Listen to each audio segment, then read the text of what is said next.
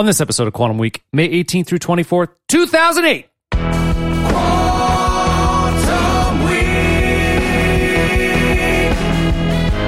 Quantum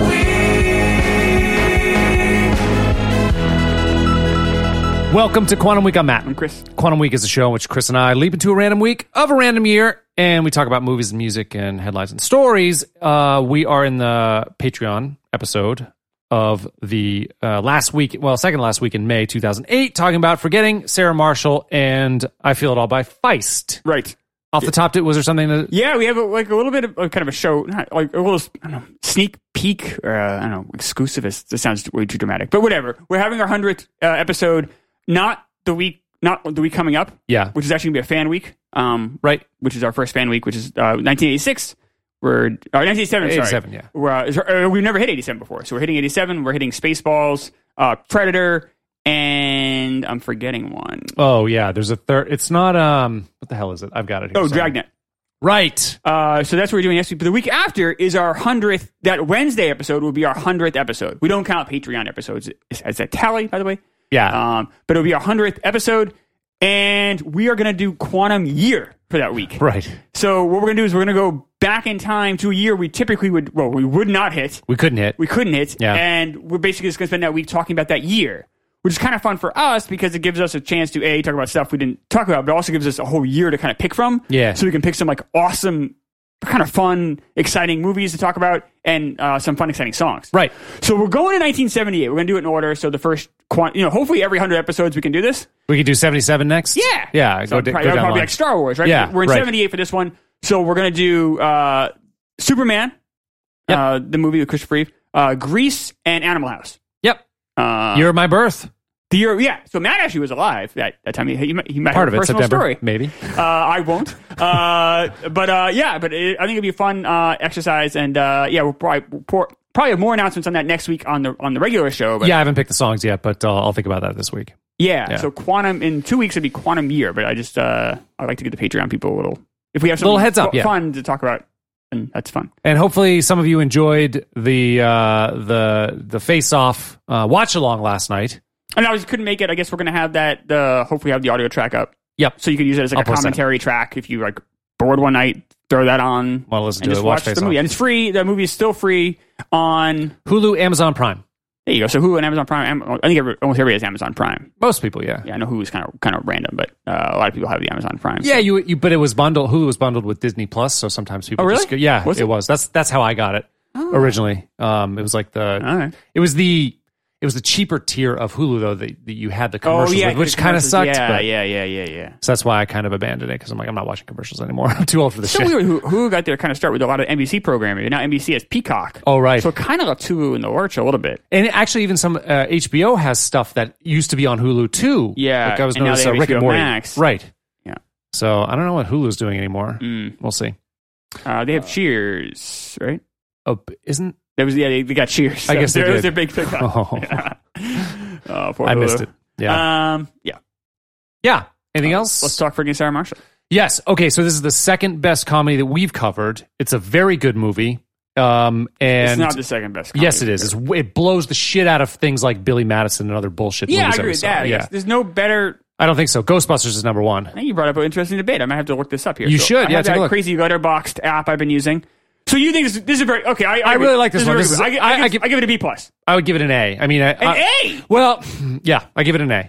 An A. Yeah, I give it an A. It has a- well, A minus. A minus. I mean, it's in that sphere. All right. Yeah. I'm a very strong B plus. Okay, good. I don't think we're that far off. all This right. is very good, particularly for a comedy. This is very good. It's Very good. Yeah. You said it's the best. Second best besides Ghostbusters. That's definitely the best, hands down. But that's maybe the best comedy ever. So here we are. All right. So what do I have for comedies? I have Ghostbusters, our fifth best movie. Yeah. Beetlejuice, is that a comedy? I don't think so. Kingpin's better than this. It's not. But it's good. I like Kingpin a lot. It's not as good. Is Grosse Point Blank a comedy? It's sort of more. This is more of a pure. This is a pure comedy. This is tough. That's got a lot of drama elements too. And then I have Hangover, but I know you don't like Hangover. I don't mind it. I think I gave it maybe like a B minus or something. It's not bad, but this is better. This is kind of a golden age of comedy too. Well, if you like that style, that if you Apatow do, style, right? Yeah. Yeah, it's good. It's very good. Very Some good. of the Apatow stuff, it's okay. It doesn't. I don't say aged well. I don't mean aged well and feel like I'm offended by it. Aged well, and that just it kind of feels a little immature. This doesn't as much. No, it doesn't. And a big reason is because you have a different writer. You have Jason Segel. Apatow just produced this. It's Segel and Stoller are really the ones. Nicholas Stoller is the director. Right. He also had quite a bit to do with the screenplay as well. Segel got the lone writing credit. He did. But Stoller, and in fact, Stoller and Segel became a writing team after this movie. Okay. That makes sense. Yeah, and I think they've written 3 movies together. Yeah, so you have it. It does feel a little bit different than some of the Apatow movies for that reason, because you have that Segel, who has a kind of a quirky. I don't say quirky. I hate that word. Interesting creative bend on stuff. I would say that. Like, I really love the premise of the rock opera. Oh, the rock opera. That's fantastic. I would love to actually see that. It's so good, and it's such a great detail. Like that. This is what elevates it above like a typical rom-com. Like a typical rom-com has some of the same tropes where you have, they break up, they're the same hotel. Of course, yes. And then, hilarity ensues, you get the girl, you lose the girl. It has kind of those same beats to it. It really does. But the thing that elevates this are 2 things. A is that really creative screenplay. Yep. And then B is that supporting cast is just really good. all-star. Like Bill Hader is awesome in this. Paul Rudd he's good in this. and yeah. Jonah Hill is a very good actor. His part isn't particularly great. No. In fact, that's one of the problems of the movie. But the 3 of them are just obviously fantastic actors in their own right. Yes. So it's Hader's super funny in this. he's so good. Yeah, and just a small part. By the way, HBO's Barry. If you haven't seen Barry yet, it is, in my opinion, it's the best show active, like the best active. My second pick would be Better Call Saul. My number 1 though is by a mile. I would even say is Barry. There's no show I look forward to more than that show. I like the first season. I'm going to watch it again and then watch the second one. Second one is up and down. The first season I think is brilliant. A+. The second season is a bit up and down, A-, but the ups are very high though. Yeah. I'm so excited for a third season. I'm just the fucking pandemic. Yeah, I know. Postponed it. Sucks. But he's great in this, and I just love his sense of humor and just He's the so way that he funny. delivers shit. He's super funny. Best cast member SNL in 20 years. See, I wasn't really watching I believe you. I wasn't watching SNL during this time period. Like I was watching it up till high school, and then He's I'm like, better I'm to me done. than like Farrell. Really? Yeah, He's after Farrell, though, so I didn't. I'm a huge Hader fan. Well, they shared some time. They did. I think so. Yeah, I think early on, and then Hader kind of crossed. Hader's more like Kristen Wiig, like that group. Yeah. But they did. Kristen Wiig good in this too. But just a small part. Oh, maybe you didn't watch the unrated version. I didn't know what's the unrated version. I did. That was the one that I could get. And it was, and I Kristen Wiig's in the unrated version. She is. She is a yoga instructor. There's this yoga scene for like it's like this 5-minute yoga scene. She's very good. What is so unrated about it? Is it like wild? I think like, there's more penis. Maybe I don't Is it like know. all this? Like, is it just crazy? Because actually, I think in the original there was a lot of cock. Right? There's a cock in the beginning and there's cock in the end. Yeah. That happens in this, yes. And then there's the flash. There's the Mila Kunis photo flash, which is they've said it's computer generated. I know, yes. but that's the nudity. I don't think there's anything else. There's more gratuitous. There was nothing else. The unrated version. Yeah, I wonder what the hell else. There was There was a lot. There was sex. You see sex, but wild, not a like- lot. Not like titties everywhere. Like Jack McBrayer, the guy from Dirty No, Rock. probably right. And that redhead is the redheaded girl completely naked the entire time. I was hoping for that. Didn't happen. That was a little mismatched couple there. Totally mismatched. He's he's the same guy, and he is in 30 Rock too, which sucks. He's kind of a one-trick pony. A little guy. bit, yeah. But funny. I like him in that character. I like him.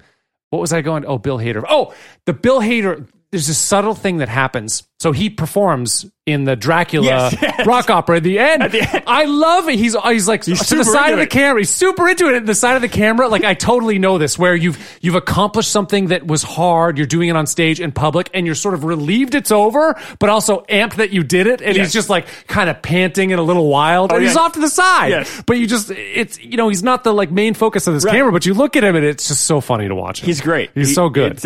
And all the details of like that end rock opera, you just don't see that in a typical rom-com. No. And that's what really kind of, like I said, makes it a step above. Oh, I love it when Van Helsing gets hit and he just flies through the air against the wall.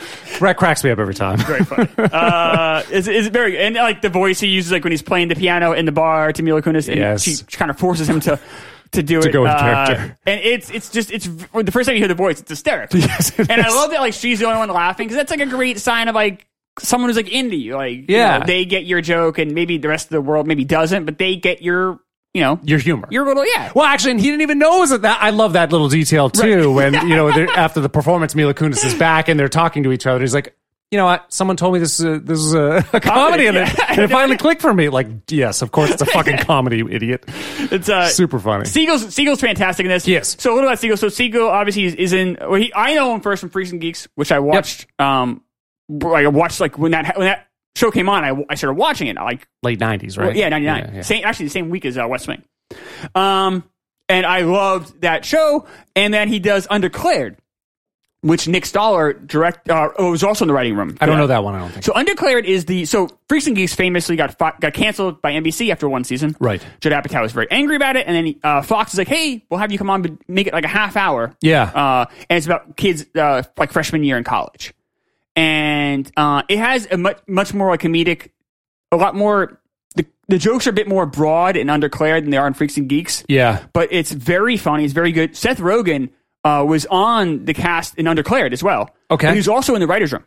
Oh. And Nick Stoller was in that writer's room, the director of this. And Jason Segel, who was in Freaks and Geeks, who's fantastic in Freaks and Geeks. By the way, if you've never seen Freaks and Geeks, like, go watch it. It's one of the best shows ever. Do you love that show? I haven't seen it. Are you shitting me? I gotta see it. Oh my God. I don't know why I missed it. I just did. So I think that might be on Hulu. Speaking of Hulu stuff, Hulu's all this show today, but I think Hulu just grabbed it and but I got the DVDs because it has all the original music. For a long time, you couldn't get the show without, because the music soundtrack is amazing. But I guess now, I think it might be on Hulu. If you have Hulu, check it out. And the songs there. Anyway, so Stoller and Segel met doing Undeclared. Right. And Segel came on as like a guest of role. He was this really angry, jealous boyfriend, and his girlfriend was in college, and he wasn't. And he was basically this like angry stalker, completely not typical Jason Segel I used to see him. No. And he's very funny and very good. Undeclared was a fun show. And Stoller and Segel, hit it off, and they did this together, and they wrote this together. And Segel's in the middle of have you seen that show, How I Met Your Mother? Yeah, it's not bad actually. It's all right. It's not bad. It was the same take. Yeah. It's kind of shitty, but I don't think it's shit. I think you're it's right. It's better harsh. than normal. Like, it's better than other CBS sitcoms. Exactly. But it's not a good show. It's fine. It's fine. All right. Yeah. I'll go with that. I mean, it was entertaining enough. I haven't seen. I think we're the same page. Yeah, I don't know how many I've seen, but not all of them. You know, No. Here and there. I've seen some. My ex-wife liked it, so I watched a few episodes. I'm like, Yeah. It's like it tries to be like edgy Friends a little bit. A little bit, yes. Like, that's a good way to put it. And it's it's not just like, quite. I mean, it's just network not how me TV. and my friends interact. No. Like me and my friends are like the Seinfeld. Like we're just constantly like nasty to each other and say horrible things to each other. Like that's surprising. Yeah. I bet you wish your friend group was more like a Friends or a How I Met Your Mother friend group. No, it was like that. And actually, I wish it were more nasty because I think it would have. I wasn't used to that. I'm not used to that kind of. I mean, a little bit of bust your balls, but not. It was way more. It was too sensitive. Yeah. And I'm actually not like I'm pretty abrasive, and so I felt like I had to hold that in check. I see. All right. You know what I mean? Because you would offend them. Yes. Right. Yes. Yeah, I felt like I really had to be really on my best behavior. And then when I look back in the times that I was nasty, I feel really bad about it because I feel like I fuck them. stressed. Man. Yeah, fuck them. They shouldn't be so sensitive. I agree. Like you're just kidding around. Who cares? You know, as long as it's like not, like the Friends episode, like, oh, I have a christening to go to, and like they all kind of root for each other, like do well at this christening they're going to, or something like that. You know, it's just like, what the fuck are you talking about? But in Seinfeld, it was like, oh, like they would just make fun of each other and be shitty. Yes. Like that's how me and my friends talk. I think I want some of both. I want some definitely supportive friends that you can also bust balls with. Supportive, like if you're doing this like small menial task, you want to be supported by your friends. I'm not talking about small that's menial my whole tasks. thing. I'm talking about like life in general.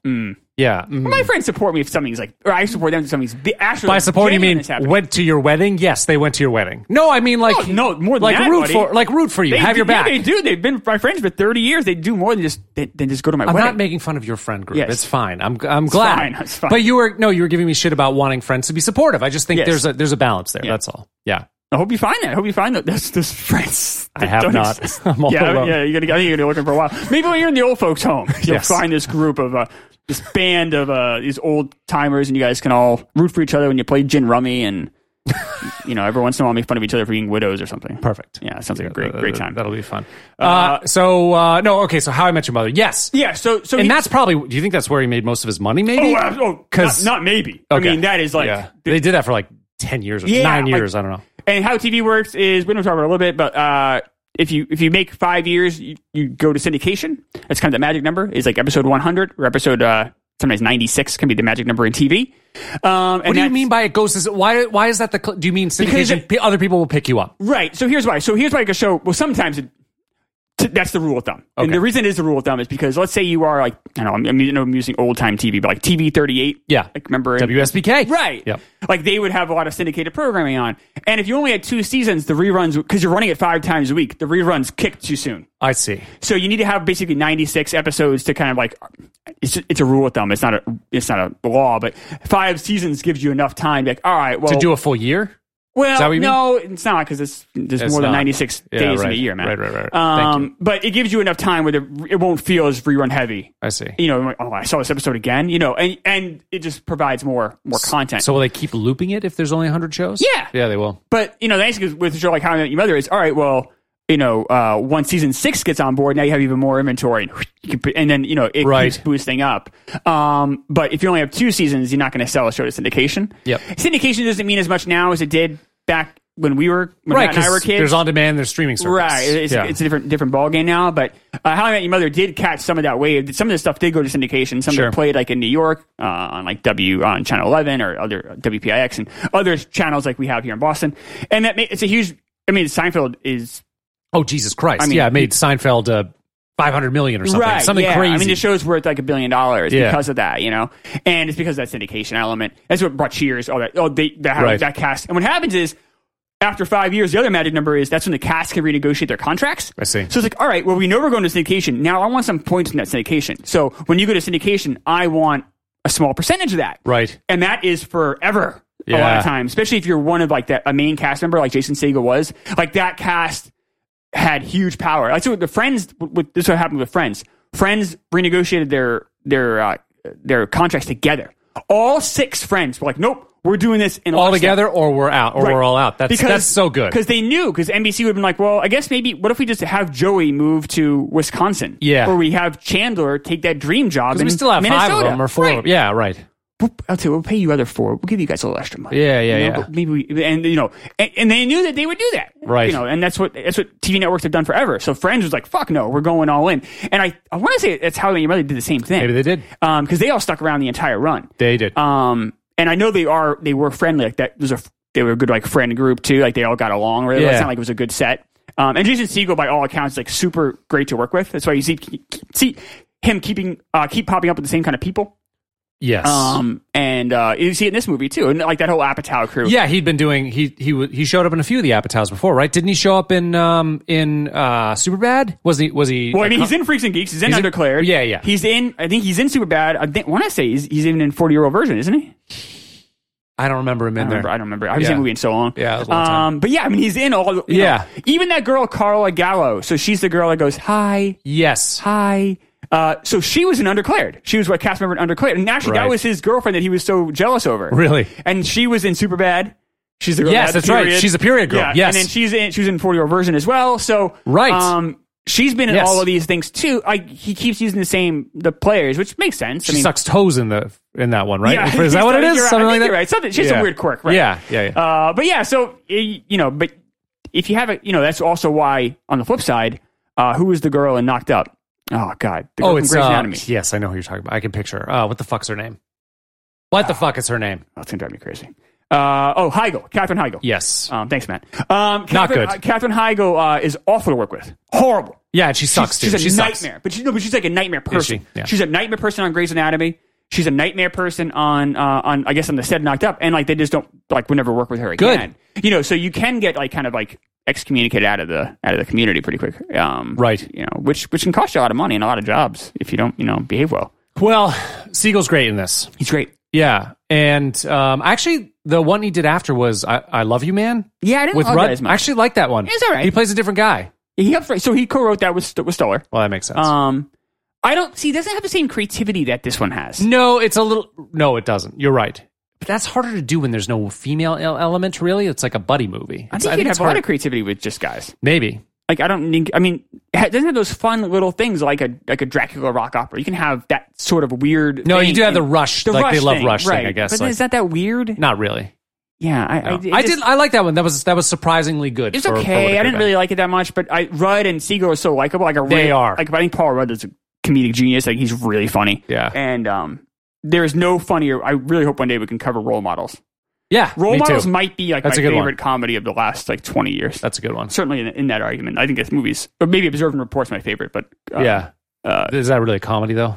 That's super yeah, dark, right? it's in that vein. Yeah. So Mila Kunis, Oh my god.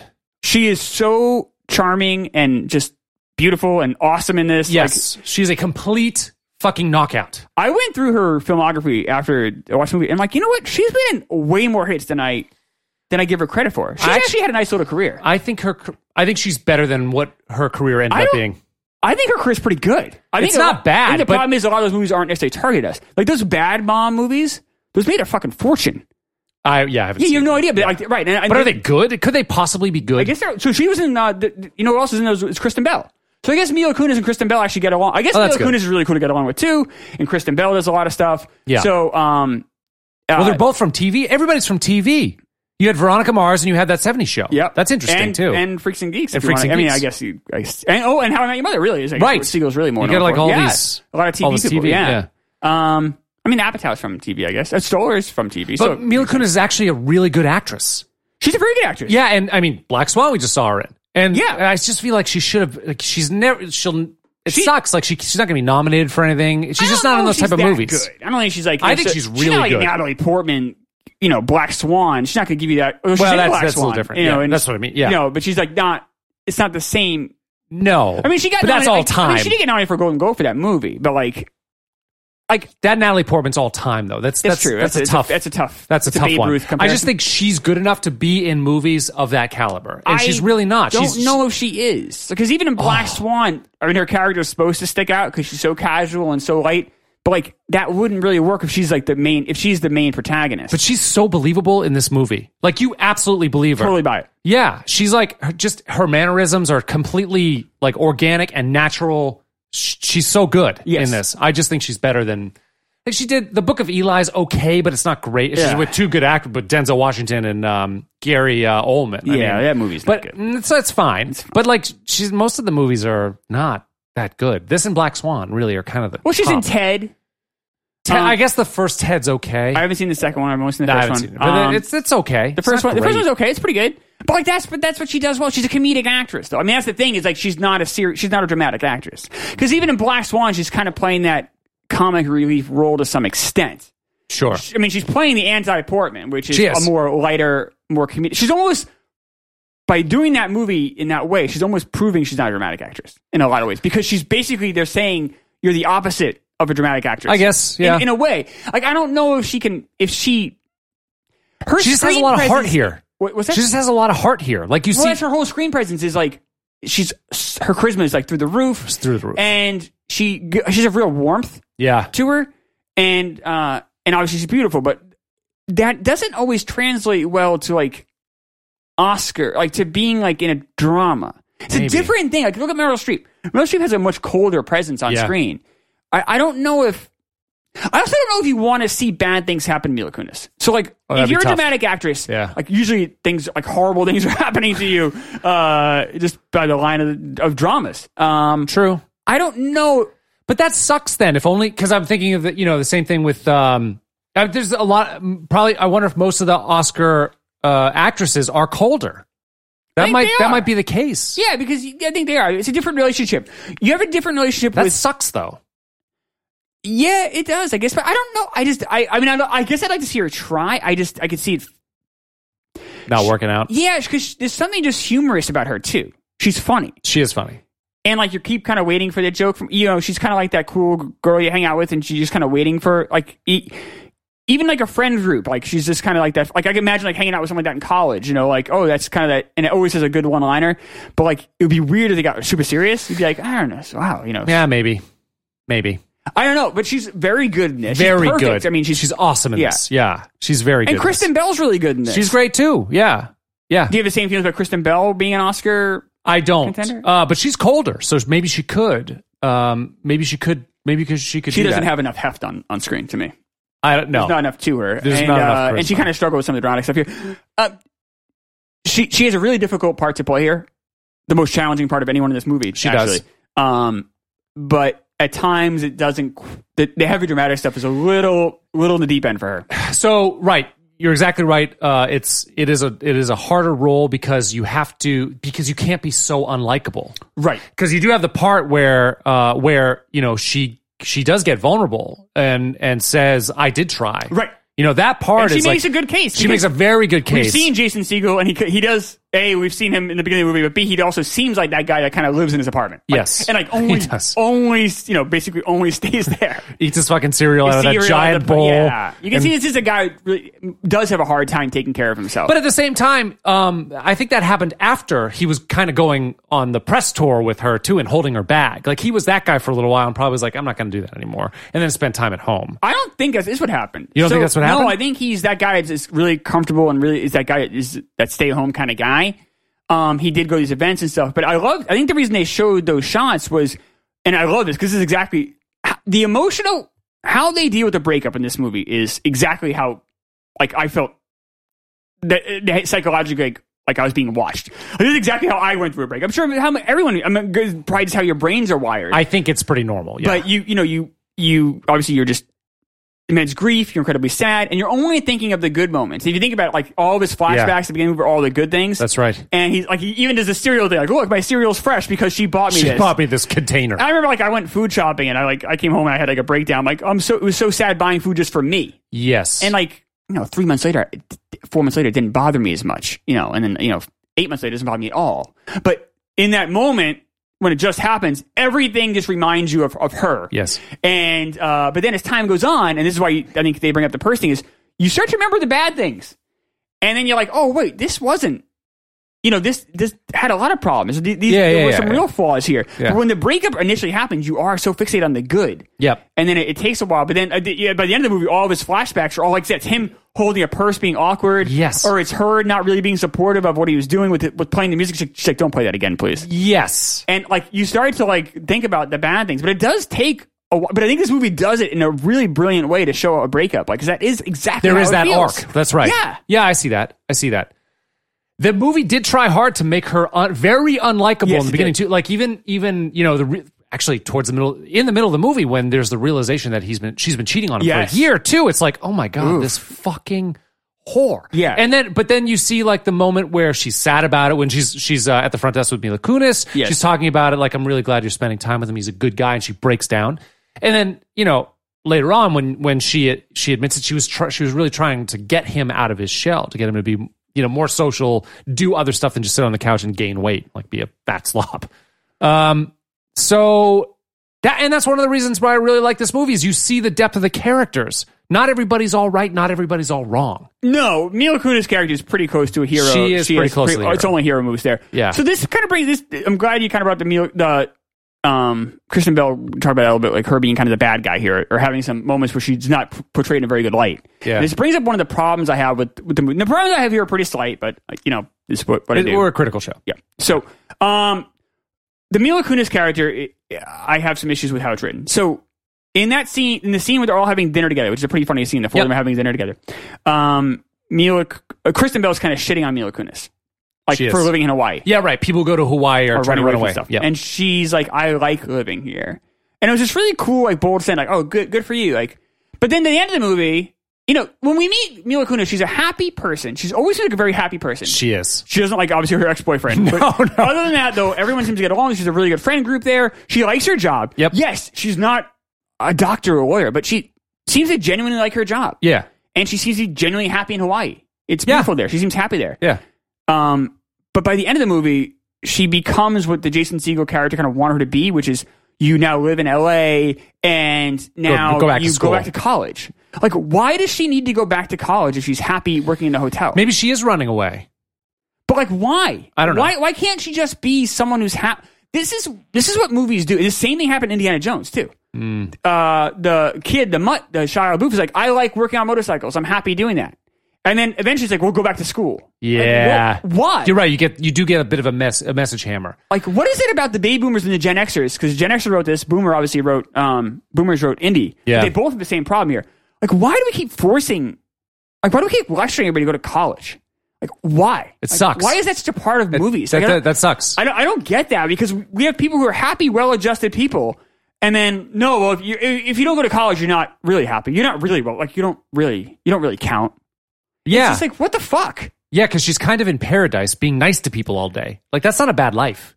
No, and who just because working in a hotel isn't a dream job for someone else, so someone doesn't mean it couldn't be for somebody else. Yeah, maybe it doesn't take a lot of brain power for her, and she gets to spend a lot of her time on the fucking beach. I mean, there's nothing wrong with that. Exactly. Yeah. I would never want to be a surgeon. Okay? No, me neither. I would never. Okay, but I understand that other people would, and I understand why there's a real attraction to that. That is something that I would never want to do. But doesn't mean that people shouldn't do it just because I don't want them to do it. Yeah. Wouldn't have any fucking surgeons. That's stupid. Yeah. And you need people to work in hotels. And you need people to be mechanics and work on motorcycles. Like, we need these things. So, like, to minimize them just because they don't fit this weird agenda we've, like, piped through is annoying to me. So that annoys me, the fact that the character flips on her ideals. Yeah, that sucks. And that makes it a less than great movie for me. The other issue is the Jonah Hill, Russell Brand element. So we see they spend a lot of time in the movie with these two characters, who are very funny together. And in fact, it becomes a sequel. Yes, which And sucked. I've never seen it, but I guess it's so not bad. good. No. The Jonah Hill character, which by the way, Stoller wrote that, but not Siegel. Okay. I think Stoller directed it too.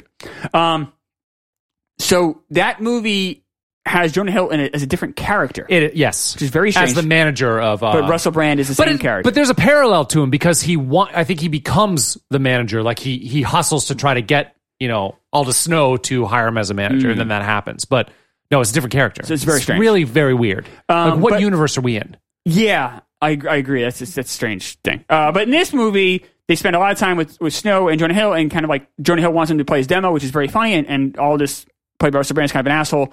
Yes. Keeps saying no in funny ways, which is fine. But it needs to be resolved, and it never gets resolved. Never does. It ends with him like, "Oh, did you like my demo?" He's like, "Well, I was going to play, but then I went on with the rest of my life." Right. But then the relationship ends.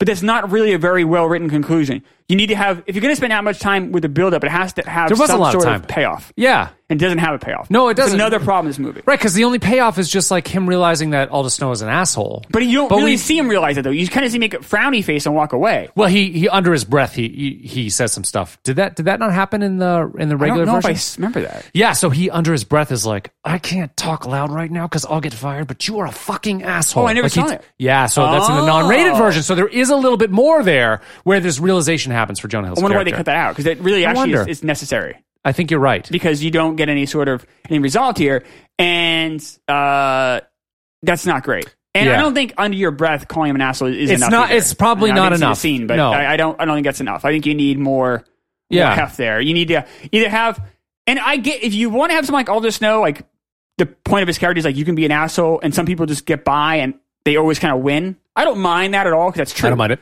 I mean, he gets on his limo, even says like, "Oh, I'm going to go fuck this limo driver," and he probably will. Like, he's got that charm about him. Yep. So I don't mind seeing that, but you have to have Jonah Hill then get.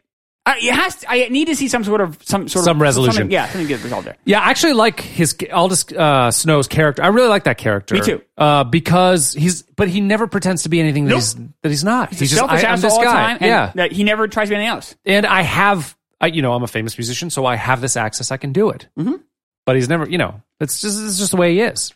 He always is cool. He's always cool. And whether he doesn't care who he hurts as long as he's cool, and that's fine. That's who he is. And he's also like, he doesn't bullshit either. When he sees fucking Belle fucking fake an orgasm to go head to head with her ex, he calls her on it. Right. He's like, this is ridiculous. This is ridiculous. Yeah, Stop. He's no bullshit guy. Yeah, that's right. Yeah. So I like this movie does a great job skewing TV. I think the Access Hollywood with Billy Bush. Yes, by the way, yes, maybe that doesn't age particularly well with him on there. But that bit is hysterical. It is funny. The music video, Aldous Snow is kissing people. This is very funny. Yes. And like the CSI stuff is hysterical. It's funny. It's all really kind of pitch perfect. It is kind of funny that Jason Segel, meanwhile, he's doing all that though, and he's on a CBS sitcom, which is kind of corny. Yeah, I see. Yeah, I get your parodying it, which is fine, but you might want to parody yourself a little bit, because your show is right. I know there's some 32-year-old in Iowa thinks it's the funniest thing in the world, but let's be real for a second. Like, this is you're not breaking. It's ground. not high art. You were on a show that was actual art, right? So you know what that's like, and you know that Neil Patrick Harris making the same sex jokes every week is not art. I'm sorry. No, it's you may not. like that show if you listen to this. It's great. It's wonderful. It's the show. It passes the time. Exactly. Yeah. It is not right. It's a show that exists simply to pass time. It's not a show that exists to make you really Think or it doesn't challenge you. Yeah. Right. It's simply you put it on because you just aren't willing to do anything else. I find it more creative than some of the other shows that are in that same genre. Sure. Even same thing with New Girl. It's kind of that same level where New Girl is. There's some things that are kind of a little bit more interesting than most, but it's still not high art. You're right. Yeah, you don't, in a New Girl, you don't like Zooey Deschanel. No, so. but I am a huge fan of Mila Kunis, of course. Okay, so Yeah. Mila Kunis, she's athletic enough for you? She is. Oh, she is fucking yes. She's Okay. almost perfect. Yeah, She is. yes. She's a knockout. Yeah. Yes, it is. There is a scene. It's funny. They do even address the movie where Kristen Bell and Mila Kunis are like, "Oh, you're pretty. You're pretty." Yes. And then eventually he's like, Kristen was like, "No, you're really you're pretty." really and pretty. Mila Kunis like, "Yeah, I know." Kind of thing. You know, Yeah. She doesn't say that, but she gives that reaction like, "Oh, thank you." Like, but you can tell she's like, Yeah. "Yeah." It's true. Which is odd. Which is probably I think a battle women probably have quite a not battle, but women kind of have that weird thing with. Probably, but they probably both think each other are more attractive than each other. That's kind of how it is. It's But I like- think at some point, though, Mila Kunis, I think, always knows that she's prettier than Kristen Bell. Yes, she is. it's just, Yeah. it's just humorous. Not to slight Kristen Bell either. I mean, she's No. beautiful. Like, yeah, Yes. like but super fit and yeah. Mila she's- Kunis she's- is, yeah. Forgetting Sarah Marshall, Mila Kunis is That's peak. It's pretty peak, yeah. That's pretty right. good. Yeah. She still looks great. She still looks great now. hell yeah. And she's with Ashton Kutcher from that 70s show, which is of course where she started out from. She was dating Macaulay Culkin for a long time too, like 10 For a years long almost. time. Yeah, for her early 20s. Which is that's an odd pair. He's an odd dude, but maybe he's cool. He, some guy who got burned by. Obviously, he was very super famous as a young guy. Yeah, his kind dad of got burned. famously was a Right. Kit Culkin was a major stage dad. Yes. His brother is still in Succession, which is a huge I don't know HBO that show. one. You haven't seen that? You might Maybe like I should that. check that out because that is on. You might I like can't that. get It's that. a very. It's a little. It might be more for you than for me. Really? Yeah. It's politics, right? What's No, Succession? it's not like it's like wealth and Oh. kind of mocks like a very rich family, and they all are kind of selfish assholes. Yeah. but it's not. It's very well done. It's very well shot. Adam McKay, the guy who did Big Short. Yes. Which I know a lot of Oh, people, yeah. a lot of people are like kind of confused with all the the stock market stuff. I don't know if you seen The Big Short? Big Short's very good. It misses a couple things, Right. but yes. But if you just want a very elementary, just like which is all I'm looking for personally. Christian Bale's awesome in it too. Jesus He's Christ, so good. As in like that movie. He's autistic really good in that movie, He's so man. good. He's really good. He's got a huge range. He's really good in that movie. He's so good. It's a really good movie. It is good. So I would recommend checking that out because if you're someone like me, just wants the base level understanding. That's a good way to do it. It's a good way to hit that. Yeah. If you want more, you can obviously read the book. Michael Lewis. Is a great writer. I did read that too. Did you like the book? Yep. I didn't read Read the a long book. time I didn't ago. read that one. I read a few of his in a row. Moneyball I read, Yep. and Big Short, and then also The Blind Side. I read those three wrote a- kind of right in a row. He wrote a book about being a dad too, which is pretty good. He's a good writer. I like him. I like his style. It's more like a personal biography Yeah. about being a dad, which was Cool. pretty good. Yeah, he's quite good. He's good. He's really good. Yeah. Yeah. A Blindside book is way better than the movie. It is. I like the movie, but Oh, God, I know what? you don't like it. I know you don't like What? it. I know You don't. Oh, Yeah. we're gonna have to hit that. Oh, I hope we hit that one day. That'd be We probably great. will. You like the Blind Side? I did. I like the movie. Yeah. Yeah. Yeah. What are you going to do about it? I don't know. Laugh at you. Like, fine. This Well, what's new? Stupid Son of a bitch. Anything else in this movie? No, I think it's Paul very Paul good. Rudd's in it. I It's- know we haven't talked about Paul Rudd. Oh. He's just so good in this movie. He's so funny. I'm going to give you your Hawaiian name, Piopi. So ridiculous. It's like I hope We met today. I hope the carpet matches the pubes. Yes, I think that makes me laugh out loud. It's a really good funny. one. It's a good one. I like he's just completely out of it, and he's just Totally out of it. totally out of it, and he just doesn't give a fuck. It really does make it. All the external characters really makes It this. elevates this so much. Yeah, because Yeah. you just got really talented people doing these little bit parts that are fun. It's really funny. Super fun. If you haven't seen this, or like me, you haven't seen it in a while, and the wife or the girlfriend wants to do kind of the date night rom-com thing. Mine doesn't, luckily, but if you are married to someone that does, you could do way worse than this one. Oh, I laughed throughout it. I was really happy to watch it. This and Moonstruck are good movies to Very good. placate the ladies. Do you think that this is the best out of Superbad, 40-Year-Old Virgin, and Forgetting Sarah Marshall? I think this is the best one. It's really hard for me because some of these I haven't seen in a long time, so it's really hard for me to. I would say so.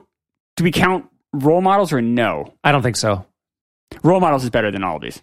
I haven't seen 40-Year-Old or Superbad since I've seen it a little bit off and on, but I haven't really sat down and like really watched it since they came out. I think Superbad gets a lot of credit from me because that's how guys talk in high school. And it's a good one. I don't know, but I haven't seen too many movies where it's like that's actually how guys talk. Superbad might be funnier, but I think this is a better movie. I'm guessing that's not how you and your friends talked in high school. I don't think it was. I'm guessing we're very sensitive. But I wonder if that's like a divide. You know what too? I also had a lot of female friends. I think that's part of like my friend group had female and male friends. I think that's part of it too. Oh yeah, like I imagine you had to like. Of course, you couldn't be as aggressive, right? Yeah. And like all like, I'm the kind of guy that I don't know. I haven't had a lot of like female friends. I did in college, I guess, was the first time, but in high school, I really didn't. I had girls I didn't even date at super ton in high school, a little bit here and there, because I did, I was younger than everybody else, and but I just girls don't always find me like super funny. Like as funny as guys do. That makes sense. You're harsher. I guess so. Yeah. I think there's something to that, I guess. But you can be really nice and kind too. But maybe you're just the your older default. I get, the less edge. When I was in high school, like I was in college and like those years, like the last years, like I had a really caustic tone to me. And even my early 20s. Yeah. And I think it definitely like women like just like girls like I said I would date a little bit here and there. I dated a lot more. The gentler and softer I got, like the better I got with the ladies, if you will. That makes sense. Yeah. But I wasn't as fun. I think I lost but you lose that edge, I think. I think you just whip it out whenever you want to, though. Oh, God. But my friend group didn't have a lot of girls. Didn't have a lot of girls. That's definitely a difference. Yeah. We would roll with the ladies, too. And the Superbad guys didn't either. And they all talked, and they would just were incredibly cruel to each other. I really like all 4 of those movies. I did too. Including Role Model. Yeah. 40-Year-Old Virgin, I really like. That's a good one, too. There's a lot of does Observe and Report count? Probably not, right? No, that's I don't more think so. like the Danny McBride. Yeah. I like McBride, too. Yes. Yeah. But the director of that, I'm sorry, I'm blanking on his name right now. Yes. I can't remember that guy's name. This director just directed Halloween. The new one. Fuck. Yeah. Who was the director of this? It's Nicholas Stoller. Right, Stoller. Yeah. Stoller directed. This is definitely the best thing he's I haven't seen a ton of Stoller movies, to be honest with you. He did Neighbors. I saw that. Not good. 5-Year Engagement. I didn't see the Muppets movies. You don't need to see those. But movies. The Muppet movie. You saw that with Siegel? Yeah, it's not. That was like his real creative endeavor. He was really excited to do that. I know. That's him. Yeah, that was really him. Yeah. The other movies, I guess they did a movie called Sex Tape. Like him and Stoller wrote it. It's with Siegel and Cameron Diaz. Did I see? I didn't see they make a sex tape and I remember. I haven't seen it. I haven't seen it. And he also did Get Him to the Greek too, which isn't very good. I think this is right. So, but Siegel didn't write that. Siegel, they just used the character All the Snow. So Siegel got a writing credit, but he didn't actually write it. No, but Stoller directed it. Right. Yeah. Yeah. Yeah. I don't. But the Muppets movie, the sex tape thing. I think was more like a Stoller. Based on the reviews I read, based on what I read about it seems like a bit more like a sex farce kind of thing. Haha. But the Muppets movie, Siegel really put himself out in front of. That was really his thing. You didn't like him. I'm not surprised. I guess. I mean, he's fine in it, but it's just not that entertaining. It didn't have that same. Well, I mean, as a kid, maybe. Yeah, it would have been good. I liked the Muppets as a kid, but I watched it. I was just kind of bored. Siegel hasn't done a ton since. He has not. Since How I Met Your Mother went off. Like I really thought he was going to have a second life as a big time writer. Yeah, he did. And he's super talented. Writer, fucking actor, musician. Yeah. Like he's a talented guy. He did Jeff Who Lives at Home in 2013, which is a Duplass film. Yeah, yep. The Duplass brothers directed it. That's a pretty good one. I haven't seen that one. And End of the Tour is good, where he's fuck's the writer name? Oh my god. He wrote I feel embarrassed now. I fucking have this book. I haven't read it, but Confederacy of Dunces, is that what it is? I don't think so. I think it's the other one. No, that's the writer. That's the writer. What's the hell's his name? I gotta look it up. This is terrible.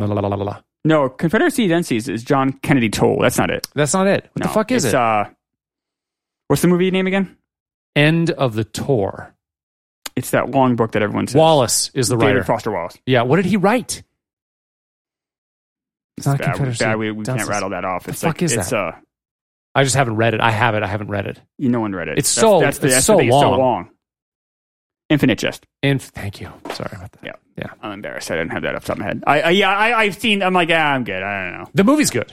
Yeah. Oh, I would check out the movie. I heard he was good in it. Yeah, he's good, and that is good. Yeah. And same thing with Jeff Who Lives at Home. That's good as well. But he hasn't done. That was 2013 or something. It's been 8 years or something. I mean, he's probably done. I other think things, the end of the tour is a little more recent than that, but not too much more. I think it was like 2015, 2016. Maybe. But yeah, but we're still 5 4 or 5 years years out. Yeah. Maybe he's just like, hey, think about it. He did Sarah Marshall. He did all those Muppet movies, all that shit when he's doing a sitcom. I know, it's a lot. Maybe just like take some fucking time, chill out. Yeah. I don't know. Or maybe he's just like, Yeah, he's very talented and very good. So maybe he'll do some more stuff. But I like this movie. You give it a B+, I give it an A-. Okay. Should we do the thumbs up, thumbs down for the other movies this week? The first one was Iron Man. Iron Man's thumbs up. Thumbs up. Yep. Second one was Indiana Jones and the Kingdom of the Crystal Skull. Thumbs goddamn down. Thumbs way down. Just ruined 2 thumbs down there. Indiana Jones franchise. Yes. Bad job of them. And then Forgetting Sarah Marshall. Yep, up. 2 thumbs up. Yep. So there we go. Well, Very we're good. in agreement again. No fun there. Yeah, sorry about that.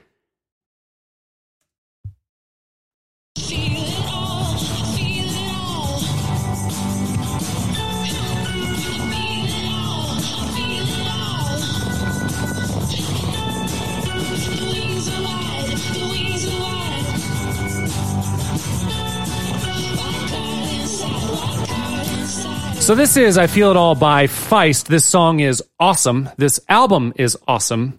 And this is another artist that I got from, I've mentioned this on the show before, that my buddy Kim, who's a great bass player, told me, create a St. Vincent Pandora station and you'll get infinite goodness. And Feist is one of the artists I came up with. Feist is good. This is her best song. Oh, this whole album is so good. It's good. Yeah, it's good. This is the best song. I think she's so. done. I think so. I mean, I knew her from before from Mushaboom. Right. That album came out. Luckily I had access to. I know Matt didn't for a long time, but I had access to a thing called a radio.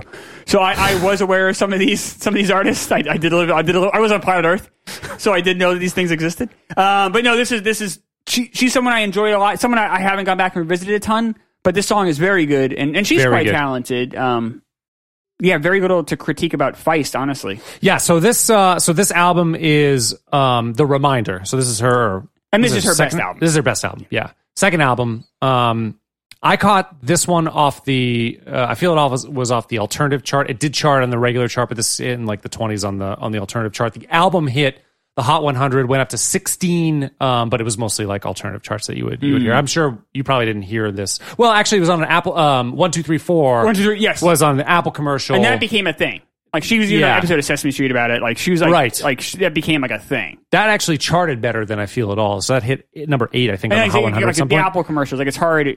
Think back. Remember, like when a song was used on like especially like an iPod, yes, or like an iPhone, iPod. I think at this time, yeah, that's what it was. iPhone, yeah, like that made it huge. Like that elevated it to a different stratosphere. Like people like I remember I would be genuinely excited. Like what song is in the next Apple commercial because they're almost always awesome. Yeah, and this is certainly one of them. Or 1, 2, 3, 4 is one of them. 1, 2, 3, 4, which is a good song. Good song, yes. Yeah. And there's a lot of good songs. There's 5 or 6 like great songs. But yeah, good. Yeah, some really good stuff. So in fact, this album was on a number of like best lists in 2007. So this was released in May of 2007. So it was Pitchfork had it at number 19, best NPR had number 3, Time had number 3, Rolling Stone had number 35 of like top 100. It's a really good album. Really good one. I think Feist is so she's Canadian, so there's that parallel, but I put her in the same space as Joni Mitchell, where they have kind of similar voices, 2 very pretty angelic voices that can do some stuff, very talented. And good writers. Like Joni Mitchell plays guitar. She does a lot of ultra tuning stuff. She's a good guitar player. Feist is a guitar player too. She does alternate tunings. She plays the guitar on I Feel It All as well. Like this is her. And it's a very smart guitar line, which we'll get into as well. But I put them kind of in the same place. Joni Mitchell obviously had a way like bigger career. Yeah. And Joni Mitchell's one of my favorites. So, they don't occupy occupy the same, way more iconic. They don't occupy the same place, but I put them in the same, like they're similar artists to me. All right. I put Feist along with like the IAS because, maybe too, just because I was listening to them around the same time. Yeah. So like they would come up and I think they've had roughly around the same level of fame. So I kind of equate them. I can see that similarly. Sort of cultish. A fame. little more than that though. A couple times they broke through. Sure. And they almost always put out really good creative stuff and I really respect both of them a lot. Yeah. I also want to say that this is an amazing video. Did you watch it? Yeah, okay. Do you not like it? No, all right. So I love the concept. Yeah. I hate how it's shot. Really? Oh, from above? Oh no! It's above and below. And below. It's also really grainy. So when you're using a steady cam on the video, I definitely recommend checking the video out. What happens is basically a bunch of fireworks go off, but they're all choreographed, and it's all in one shot. Yeah, and so it's at night, and she's running through a field with metal drums, right? And she's hitting them with a stick, and the fireworks are going off. Yeah, but it's all in one shot. Yes. So, which obviously adds a degree of difficulty, but also makes you feel like you're there. Yes. The problem is they also, in my opinion, they also use a steady cam, so it's shifting a lot. Which they're trying to track Feist as she runs around. Yes, and they're trying to do it in one shot, so you feel like you're there. Okay.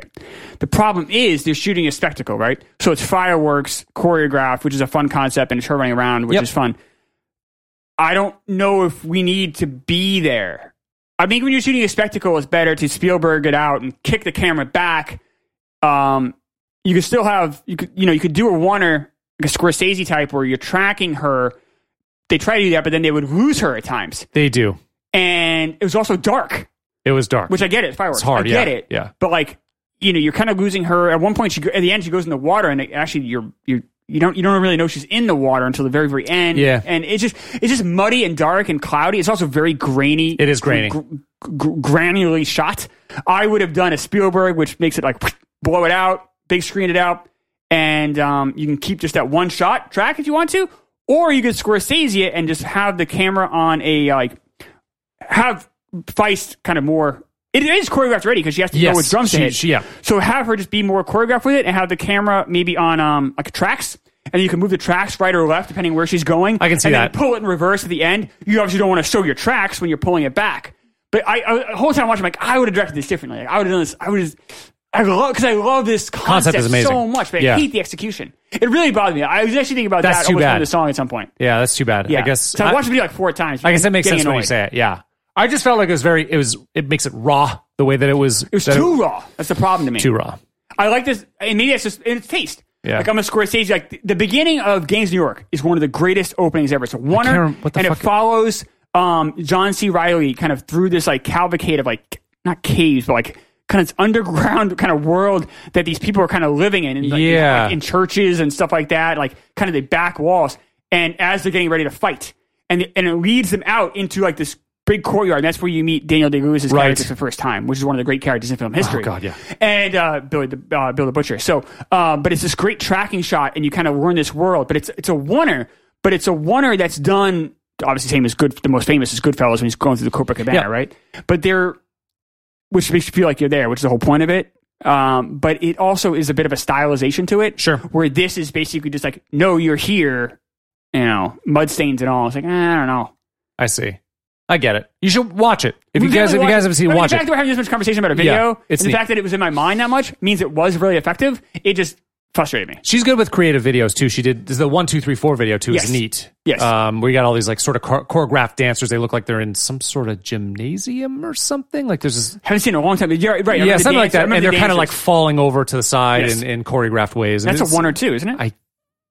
I don't know. It's it seems it. It seems it. Yeah. Yeah. Cool stuff. I mean, she's a very creative very artist. Cool. Yeah.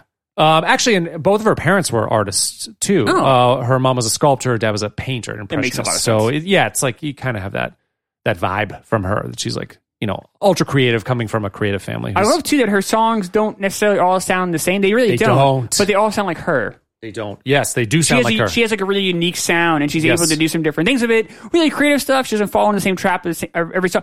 She's one of those like super underrated musicians. Super underrated. And there's no one talks about her. No, and there's a lot of care in this song, which I'll talk about in a minute. But like super underrated so far that other musicians who I absolutely love to, like James Blake, will cover her songs. Like the "Limit to Your Love" is a great song, and he covers it. He's a great producer.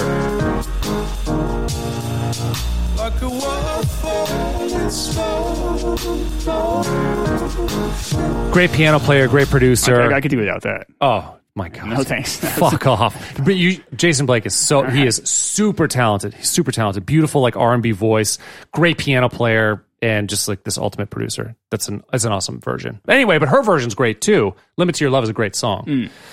I love how the song is recorded too. Like if you listen to her voice, it sounds crispy. Yeah. And that's a compressor. She is like nailing this compressor. That's a physical compression unit. A compressor, what it does is if you like for every volume decibel that it goes out is ratioed how much goes in. It's ratioed how much volume goes out. So say like, for every 4 decibels of volume that comes in, it only lets 1 out. So you get the power and the feeling of someone without a big volume shift. So it sounds more intense, even though, the voice isn't going to like stick out of the mix. That's what a compressor's use. But when you fucking nail it hard, it sounds crispy. And I love it. It gives her this like, it's almost, if you listen to, so one of my favorite albums is Young, Gifted, and Black. It's an Aretha Franklin album. Is so good. If you haven't heard it, fucking listen to it. It's like it's an old album. It's recorded in the 60s. They only have a certain amount of equipment that in that time, and she's using a physical compressor, and she is like nailing the fuck out of it because she's just got such a powerful voice, and it's that sound like you just get a lot. It reminds me of that soul sound, like it just because of just the way that her voice is recorded. It's this cool little throwback for me of like an earlier time. It's almost that R&B sound. I love it. And also it's so sparse. Like if you listen, the drums on this are it's mostly just a kick and a snare with like this hi-hat that's closing on it, and her guitar and a bass and her beautiful voice. It's like, I feel like that's so like simple. That's her like signature. It is. Like the simplicity. Yes. That crispness of her sound. But then she does different things with the songs that make it sound unique. But she definitely has her own, like I said before, like you definitely know it's like a Feist song. You do. Yeah, I love what she does. This is the second verse where, so I'm just going to grab my guitar. The main verse is going like this. It's basically, but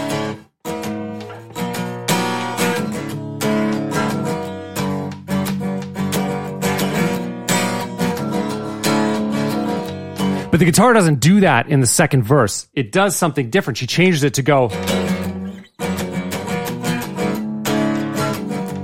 while this piano does this, da-na-na-na-na-na-na-na. Here, I'll play it for you.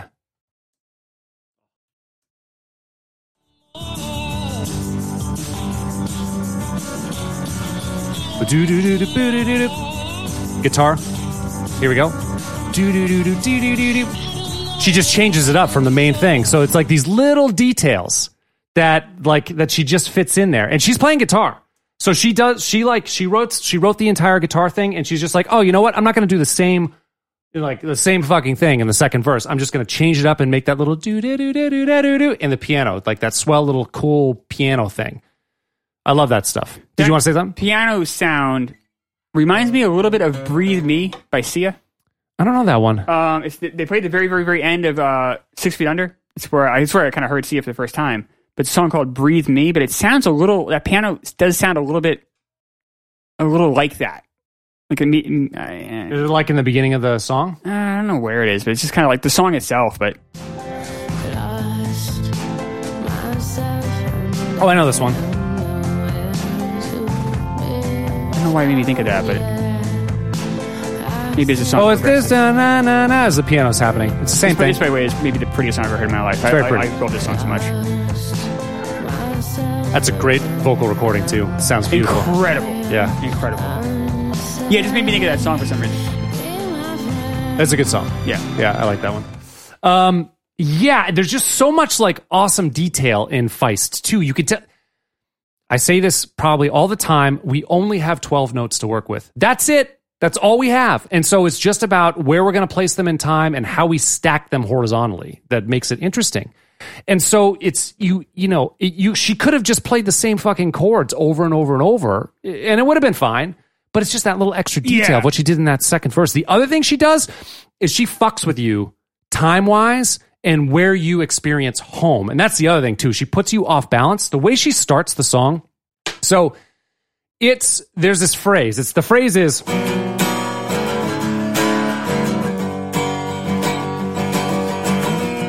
that's the phrase that loops. But she doesn't start there. The beginning of the phrase is that chord. It's that B minor. But she starts the song on the D in the middle of the phrase. This is how it starts.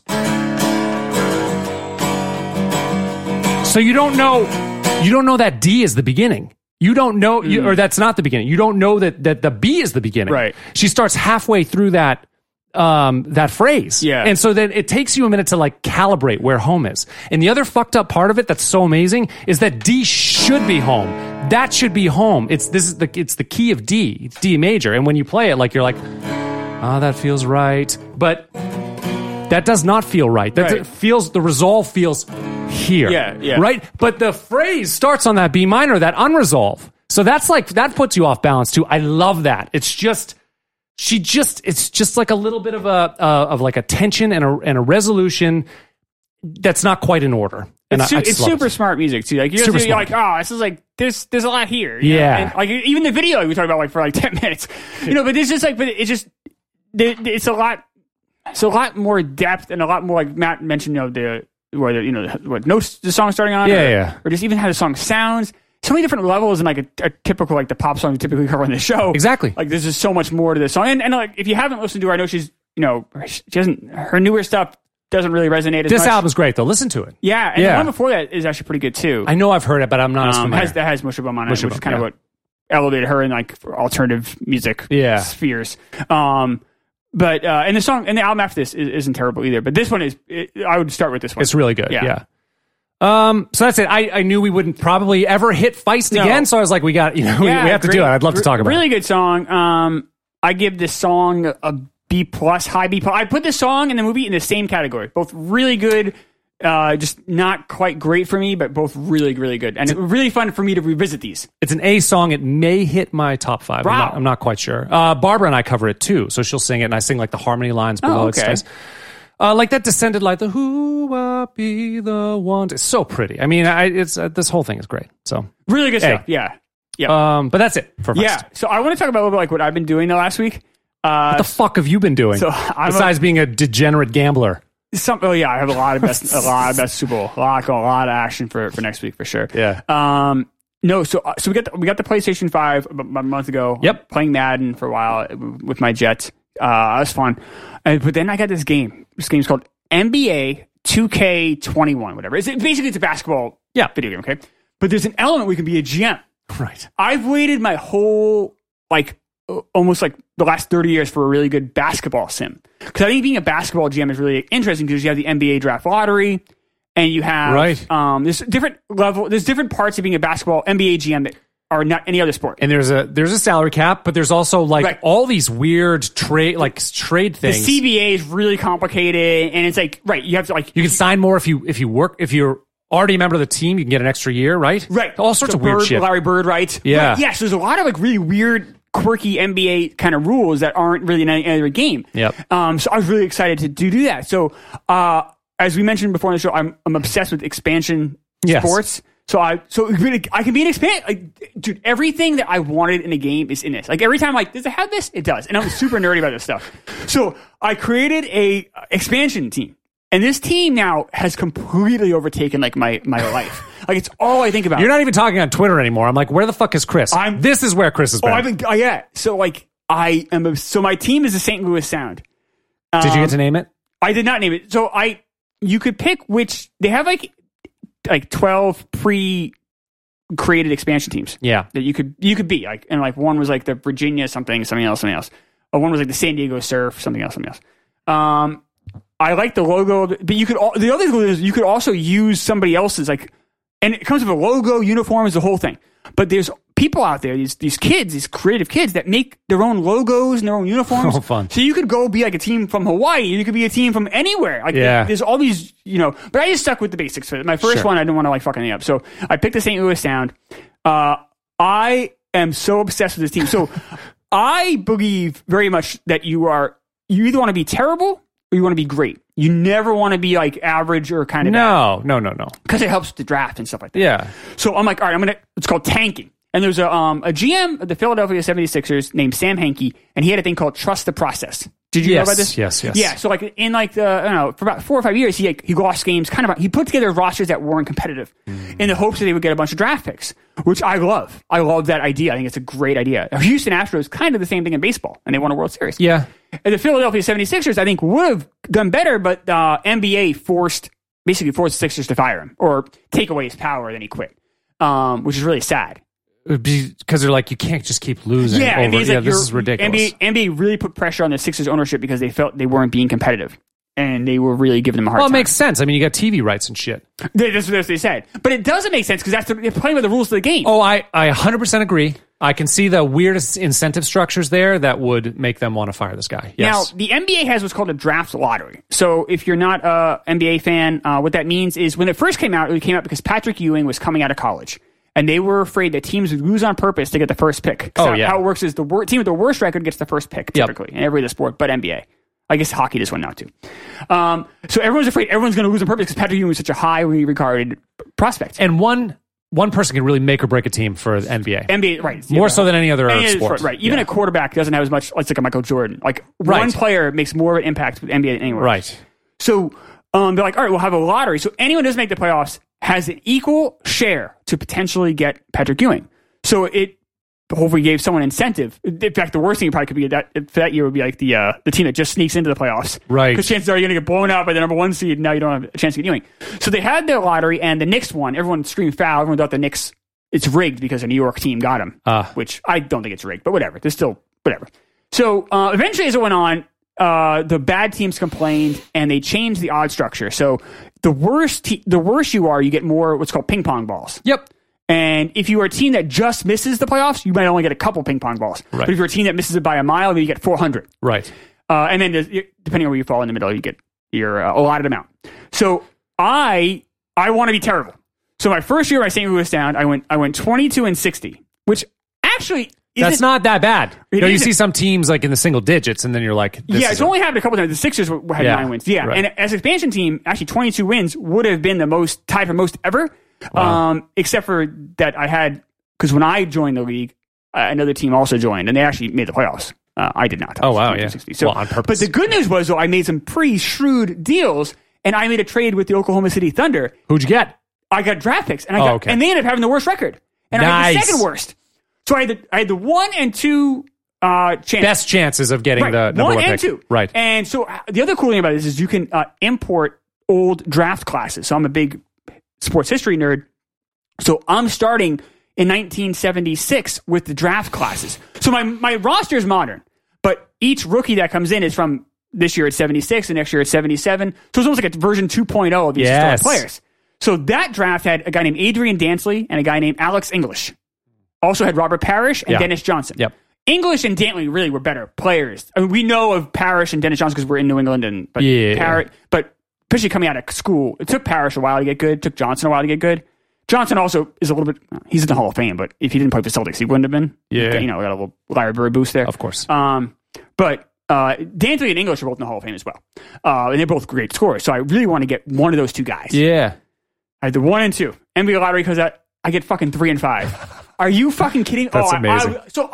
The lottery takes place at the real lottery. Like, it takes time. Oh, the guy no. opens the envelope. It takes like 3 hours? There's like commentary about the picks. I'm so excited. I'm so nervous. I'm standing up at my TV. I'm screaming at the TV like a maniac. I'm just like pacing around my living room. Yes. And the 5 envelope comes up and it's the St. Louis Sound. I'm like, are you but I still had the other one. Fucking 3. So I ended up with Parrish and Dennis Johnson, which, all right, fine. That's fine. It is. I really want a big scorer. I get it. All right. So year 2 comes in. So now the 77 draft is going to have Bernard King, who's a pretty good player. The next draft has Larry Bird. Yeah. And the next draft has Magic Johnson. Right. So I'm really trying to You get as want many those picks two, as I can for those. So I'm like, but how long do I want to stay bad? I don't want to piss off the St. Louis people. Well, So I started my second year. I'm 2-22, way worse than I wanted to be. Yes. I'm like, this team is fucking. I have Al Horford. He's in the last year. He's fucking awful, dude. Now he's old. He's washed. Yeah, he's terrible, washed. dude.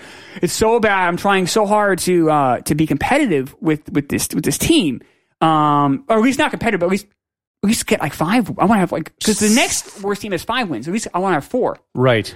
Yeah, it's all I think about, dude, is my St. Louis Sound. Like I have a coach, I have a trainer, I hire all these guys. It's completely overtaken my life. So it's a lot of fun when you're playing the games too, right? I do not play the game. Yeah, you don't. So I sit in the game. But it's cool that you can see. It's actually not cool at all. It's the opposite of cool. It's fun for me.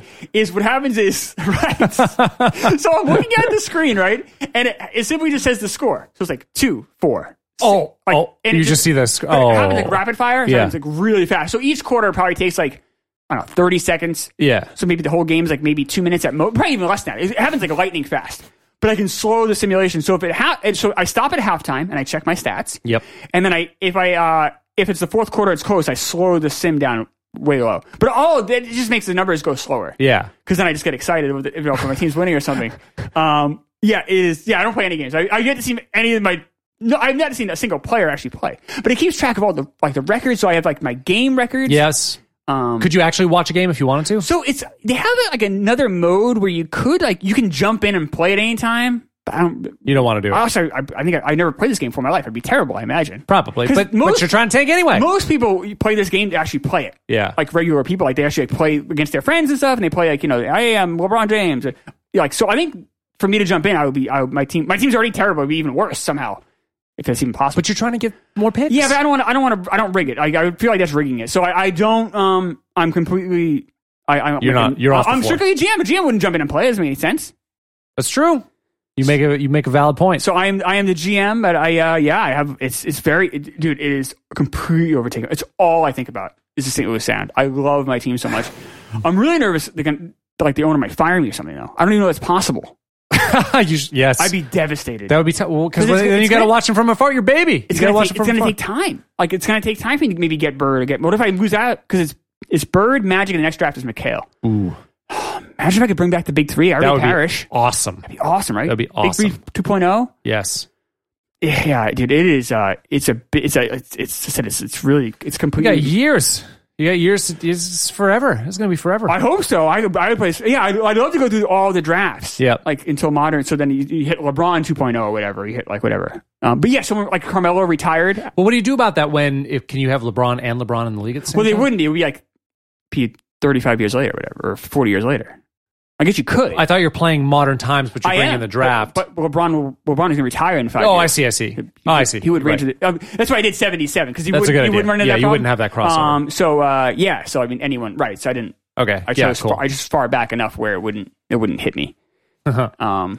Yeah, that'd be fun. That would be fun if you had LeBron and against the Big Three. But he'd be so old at that point. I guess he would be. Yeah, he would be but like Carmelo just retired, right? And it was so cool the game, but so accurate or so I don't know, like I say, like it has so many details. So he retired. I guess he's going to make the Hall of Fame, but he retired. The Nuggets retired his number. Like, this is great. It's the greatest thing ever. I love this. I'm all in. Oh my god. I'm really good at cap space. So if a free agent pops in, I'm ready to like jump on him. That's why I have Horford because his deal's at the end of the year. Yeah. I trade to get him. I'm like, all right, well, you gotta pay him. Pick with, they because the team didn't want him. They're like, we hate Al Horford. Of course. So they gave me a pick with him. Well, that's good. Yeah, so I got a pick and expiring contract. Yeah, right. And I was like, oh, yeah, that's good. I prefer to play the game. So I can't remember. Maybe it was MLB 2K7 or 8 or something was the last one that I had. Okay. And I would play the entire season, which I really like doing. That's pretty good. 160 games. That's a long. It was a lot, but it was a lot of fun. Yeah, but I prefer to do that instead of the GM stuff. The numbers are fun too. Like I play Madden, but like. Eventually, like you get good and you win, or then you have to go to like different like difficulty level, and then it gets too hard, and you're like, I don't know. And like, what does it mean? Like, I just beat this one, but now like I already won the Super Bowl, but now I didn't. I don't know. It just all seems muddy to me. I think I like when it's all one. I've created like my own I imagine what the crowd must say. So Bernard King is the guy coming out of the draft. So I imagine after every loss, the crowd sarcastically says, "King me." Yes, probably. So I'm thinking all of these thoughts, Yes. That's all I think about. I'm glad. Yeah. Gets you through the winter months. That's it. Football's almost over. So I think it's part of it too. Is like I don't have any more NFL to look forward to. Right, this is the perfect timing. I'm for something. My obsessive brain is like, what do I focus on now? And now it's this insane game. Now I've created this whole world of this universe of people. Might be a better place to live. Oh, this place I think would be amazing. Yeah, I would love to be a St. Louis Sound fan. Yeah, that would be cool. Yes. Yeah. Go Sound. Go Sound. I'm rooting for him. And you. Oh, thank you. I hope other people are too. I'll keep you guys updated. Yeah, let us know how they do. Year 2, not 2-22. Probably not a great start. No, but my coach is all A pluses, so I don't want to fire him. Like, he's supposed to be a great coach. It's not his fault. It's not his fault. My team's, dude, my team doesn't just lose. They lose by like 30, 20 points every game. They're terrible, dude. They're so bad. Can you decide who plays? Can you Yeah, I allot minutes. Yeah, Yeah. that's a good idea because maybe you should just let the rookies play at this point. Well, Parrish got hurt out for 4 weeks. Fuck. That's another reason I'm 2-22. He's coming back soon though. Okay, he'll help things out. Yeah, he'll help things. That'll create some excitement, some buzz in your I community. hope. That's what I'm worried the fans are gonna. I think because of an expansion team, they're still excited. Yes, But I'm No, really. you I keep can't, checking. I'm like, yeah, can't go on forever. right. I know. I'm nervous. I keep having You get signed sponsors. My favorite sponsor is Ruffles, the potato chips. I love these guys, and they hosted a bobblehead night. Yeah, A bobblehead night. you can have of bobblehead. Robert Parrish or of what? A T-shirt. Oh, I imagine it's the players. So like, Oh, you don't get to know who. no, I wish maybe That would be better. That'd be a cool version. Yeah. Like last year, I would have had. Yeah, I would have had a different player, and this year I would have had. I probably had Parrish this year. Yeah. Really trying to get Might as him well. going. Get people excited about Chiefs. This is good. Okay. Anything else with So we are back with our first fan, Justin Jones. Yes. is our pick the week. We are back with Spaceballs on Wednesday. I think it's going to be 87. We haven't hit that year yet. Yeah, it's a big the year. only year of the 80s. Oh no, that's not true. It's the only year from 82 to like 90 to like 04 we haven't hit or something like that. Oh yeah. Because we Okay. hit every year 90s already. Yep. And we've hit every year except for 80 and 81. Right on. Yeah. I'm excited for Spaceballs. Haven't seen it forever. I haven't seen any movies for a long time. It's Spaceballs. What do we say? Dragnet. I haven't seen that in forever. Haven't seen it. I used to see it all the time on HBO And what's as the a other kid. movie we're doing? It's Predator. I haven't seen that. I haven't seen that in a Haven't seen it while. Yeah. That's probably the one I've seen most recently, but I haven't seen that in a while either. All these movies are so quotable, like Spaceballs and Dragon are so quotable for me because they were Oh, always on HBO. Predator was on. Predator was always on HBO. That's true too. Yeah. Dragnet was on HBO so much, So much. like a ridiculous amount. Yeah. That's probably like how I best think of Tom Hanks. Actually, is because of how often I see This part of me that always Pep looks. Streebeck. See, I'm kind of like that too, but with the Money Pit. Yeah, that was on a lot too. But, always on. But I think Dragnet's just more like if you're a kid, it's a little I more. thought Money Pit it's- was better. Money Pit's funny, Yeah, but it's just a little more zany. I think. and I Dragnet like the is. Money Pit. So there's a part of me that always has like when I think back to Well, Tom, and Aykroyd even too. Tom- I had like such love for Aykroyd because of Ghostbusters. Ghostbusters. And, yeah. yeah. So that really worked. Well, that's what we're doing for the Patreon show. These Dragnet. Yep. But we are back on Wednesday with. Spaceballs. See ya. See ya.